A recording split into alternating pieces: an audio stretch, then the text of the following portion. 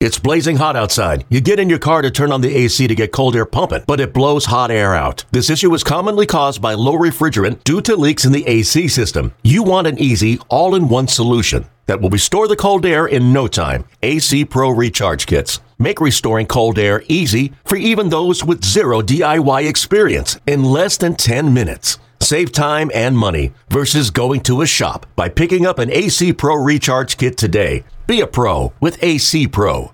I'm still a little Castro guy, though, because I think, watching spring training early on, the pitch clock has gotten all the attention. We talked all about it on WFAN. You guys talked about it on Monday. I talked about it on Monday. Very big deal. And even to this day, like we're 4 or 5 days into spring training, that's a topic that's not going to go away because people have an opinion on it, even though most people love it, even though you, Pete, for whatever reason, hate it.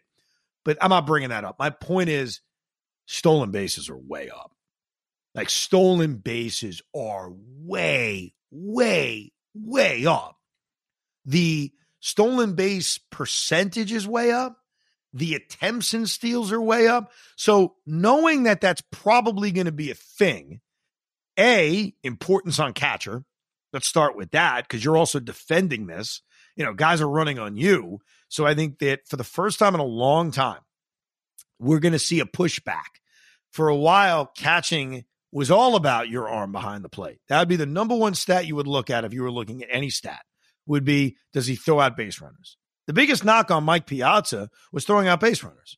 What kind of pitch framer was Mike Piazza? I have no idea. I know he was good at blocking balls in the dirt, truthfully. He was not good at throwing runners out. He wasn't. And that's kind of gone away over the last 5 to 10 years because guys don't run that much. So throwing guys out didn't matter as much. What mattered was stealing strikes. And it still does matter. Pitch framing is going to matter until we have a robo on. But all of a sudden, it's going to start to matter again if you're throwing out 35% of base stealers as opposed to 17% of base stealers because we're going to see more base running. A part of why I really like the idea of Lo Castro making this team is because of that. Mets play a close game late in the ball game. I want Lo Castro on base to basically steal second base immediately. There's going to be a lot of situations where that's going to make sense. Obviously, Mauricio, Beatty, it's more appealing. They're the future. We'd love to see them make the team. Totally get that. Not saying I don't. But I think the likes of Lo Castro becomes more valuable. Terrence Gore from last year becomes more valuable because I think that stolen bases are going to be a weapon, and you don't want to be left behind with guys that aren't stealing bases. Keep an eye on that. That is one thing I've definitely noticed in the first 5 days of spring training. The pitch clock is going to take up most of the attention because it's extreme. I mean, you look at these times of games, it really is crazy. I mean, these games at 220, 230, 215. I saw a game the other day. It was 205. Like 205. Like, what is this, 1961? The hell is happening? And then if a game's over 3 hours, my new reaction is, wow, what a long game. Meanwhile, that was the average last year. The other thing, I don't know if anyone's freaking out about it, so maybe I'm talking to nobody when I say this.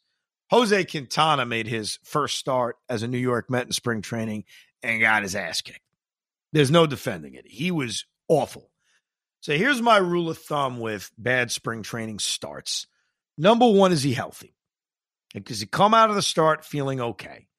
And yes, a little check mark there. Jose Quintana talked about what went wrong, but there was no, my elbow was sore, my arm is sore, I need an MRI, my velocity's down. So check number one, okay, he's fine, healthy. Check number two is when he makes his second start and third start, is he going to get his ass kicked again? Because obviously, if that turns into a trend, then you start to get not necessarily worried based on performance, but it goes back to the first thing I said. You start to get worried about health. I'm not there yet with Jose Quintana. He had one bad game. I admit, you have a second bad game, okay, you're a little more worried. A third bad game, now you start to panic. Quintana last year, and this is a part of why I was so excited about that signing, and why I think it's going to work out better than necessarily what Taijuan Walker hit was last year and the year before that. I'm enamored by what he did down the stretch.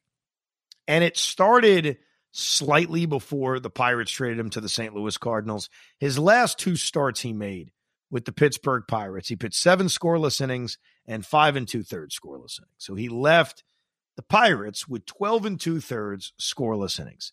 He then goes to St. Louis in the middle of a pennant race. And here are his starts. Listen to what this guy did. 6 innings, 1 run. 6 innings, 2 runs. 5 innings, 2 runs. There's a couple of duds in here. 2 2/3, 4 runs. 5 innings, 4 runs. Then it gets back to good. 4 2/3, 2 runs. 5 innings, 1 run. 5 2/3, 1 run. 8 innings, no runs. And you know why I remember that 8-inning no-run game? It was a 1-0 game, Pete. I watched it because I picked him up in the fantasy playoffs. And he gave me 8 scoreless innings. I was so pumped. It didn't help me. I lost anyway. 6 2/3, 0 runs.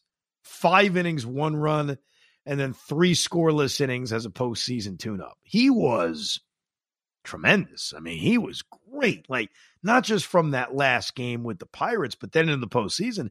And then he starts game 1 of the wild card series against the Phillies and goes 5 1/3 innings, 0 runs.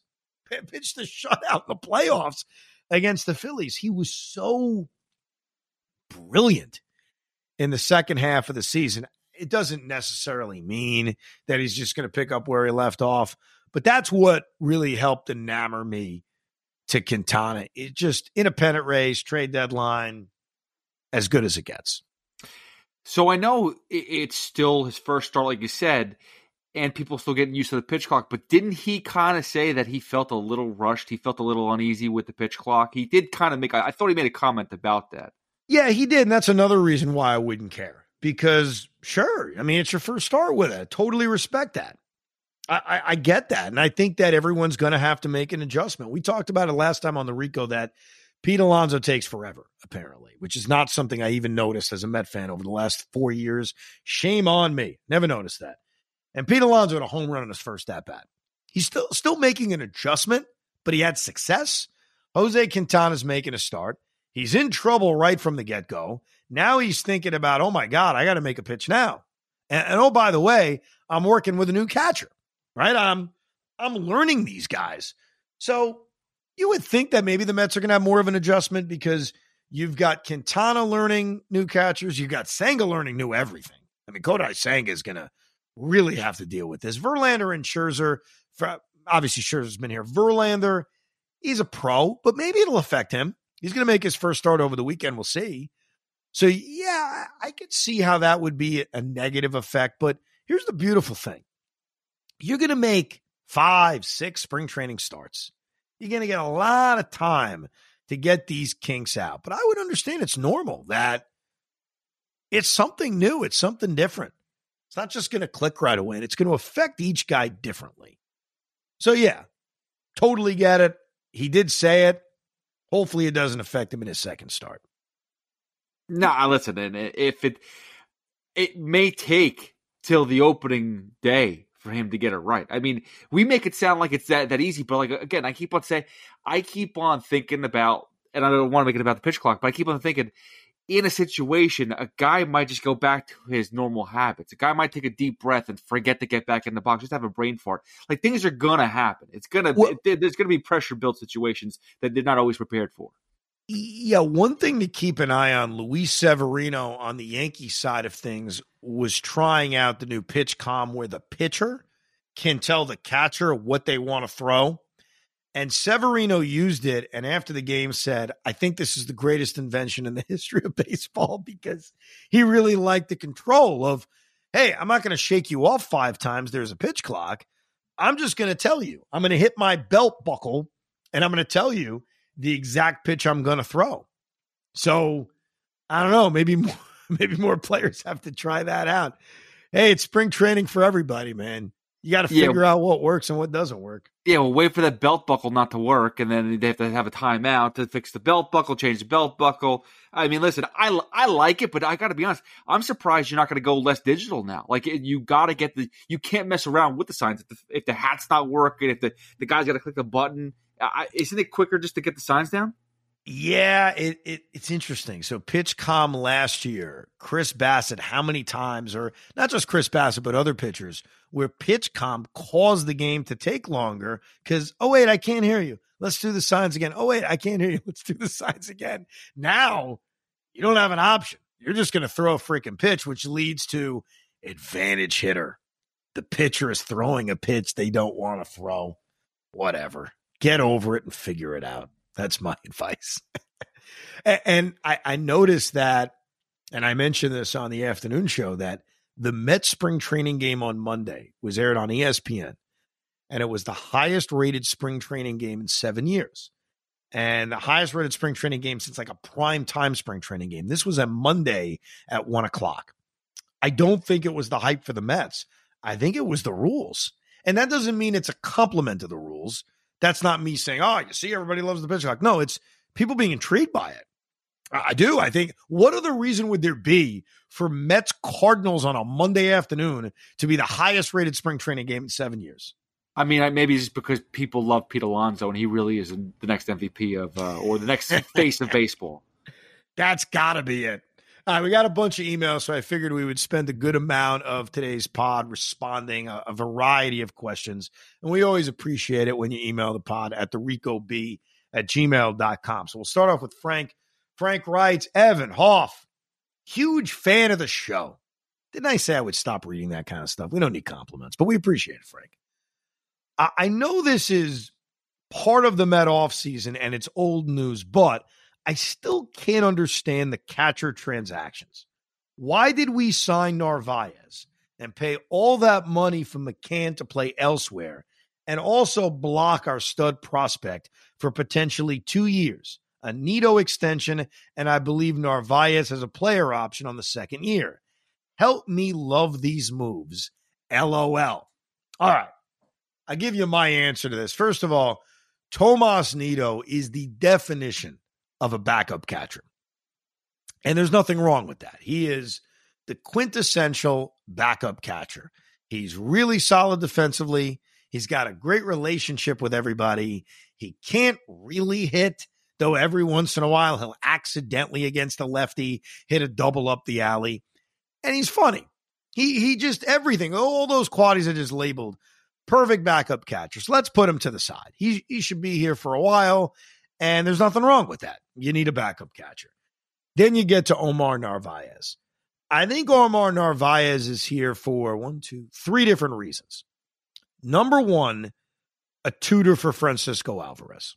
I think that's a huge factor in this. Narvaez has become, he's developed, I give him credit, into a much better pitch framing catcher over the last couple of years. He's a countryman of Francisco Alvarez. That seems like a kind of a dopey stereotype. Ooh, they're from the same country. They must have a great relationship. Trust me. There's plenty of Americans I can't stand. So, but I throw it out there because it's a thing. And they just don't think. They do not think, based on this move and based on their comments, as much as I may hate it and Pete may hate it and Frank may hate it, they don't think Alvarez is ready. Period. They don't think he's ready to carry a catching load. They don't. And so for a team that's trying to win a championship and with a team with a very veteran pitching rotation, they put a premium on defense and they put a premium on not just defense, but Narvaez is a left-hand hitter. So he is that platoon partner for Nito when you're thinking about offense because Narvaez can hit right-handed pitching. I mentioned Nito will occasionally run into an RBI double against the lefty. So the platoon fits. They're both sturdy defensive players. And I think they look at Narvaez as an excellent teacher for Francisco Alvarez, who they don't think is ready to catch the majority of games at the major league level. That's your answer. I'm not sure that's going to make Frank happy, though, Pete. Can I give you something that makes Frank happy or should make Frank happy? The reality is Narvaez is not – I'm saying no. It's Narvaez. I'm saying it wrong. Narvaez. There you go. Narvaez. There we go. He is not here long term. So look what they did with James McCann. They got rid of him when time came to. I don't think they're planning on doing that right away with Omar. Could make that easier, Omar. But there's always that possibility. If when Francisco Alvarez is ready, if they have too many catchers, either they suit them up, and again, DH is still a possibility for Alvarez, or they could just trade away Narvaez, or they could cut him. Like that's something. Maybe that's not going to happen this year, but that's always next year if they pick up his option. Yeah, I wouldn't worry about 2024. We'll figure out 2024, but in 2023, they don't think he's ready. I mean, the Mets can't be more honest about it. They do not think he's ready defensively to catch this staff the majority of the time. Will there come a point where they're confident enough for him to catch once or twice a week and DH the rest of the time? Maybe. That was what I laid out at the beginning of this offseason as kind of my vision for Francisco Alvarez, where he was never going to be the full-time catcher, at least in my eyes. I thought he catches half the time, he DHs half the time, let's go. The Mets don't even have that confidence at this point. I told you, if there's a injury early on, Miguel Perez is coming up, not Francisco Alvarez. No, I mean, you're right, because they don't have the confidence in Alvarez catching. It's not going to change because there's an injury.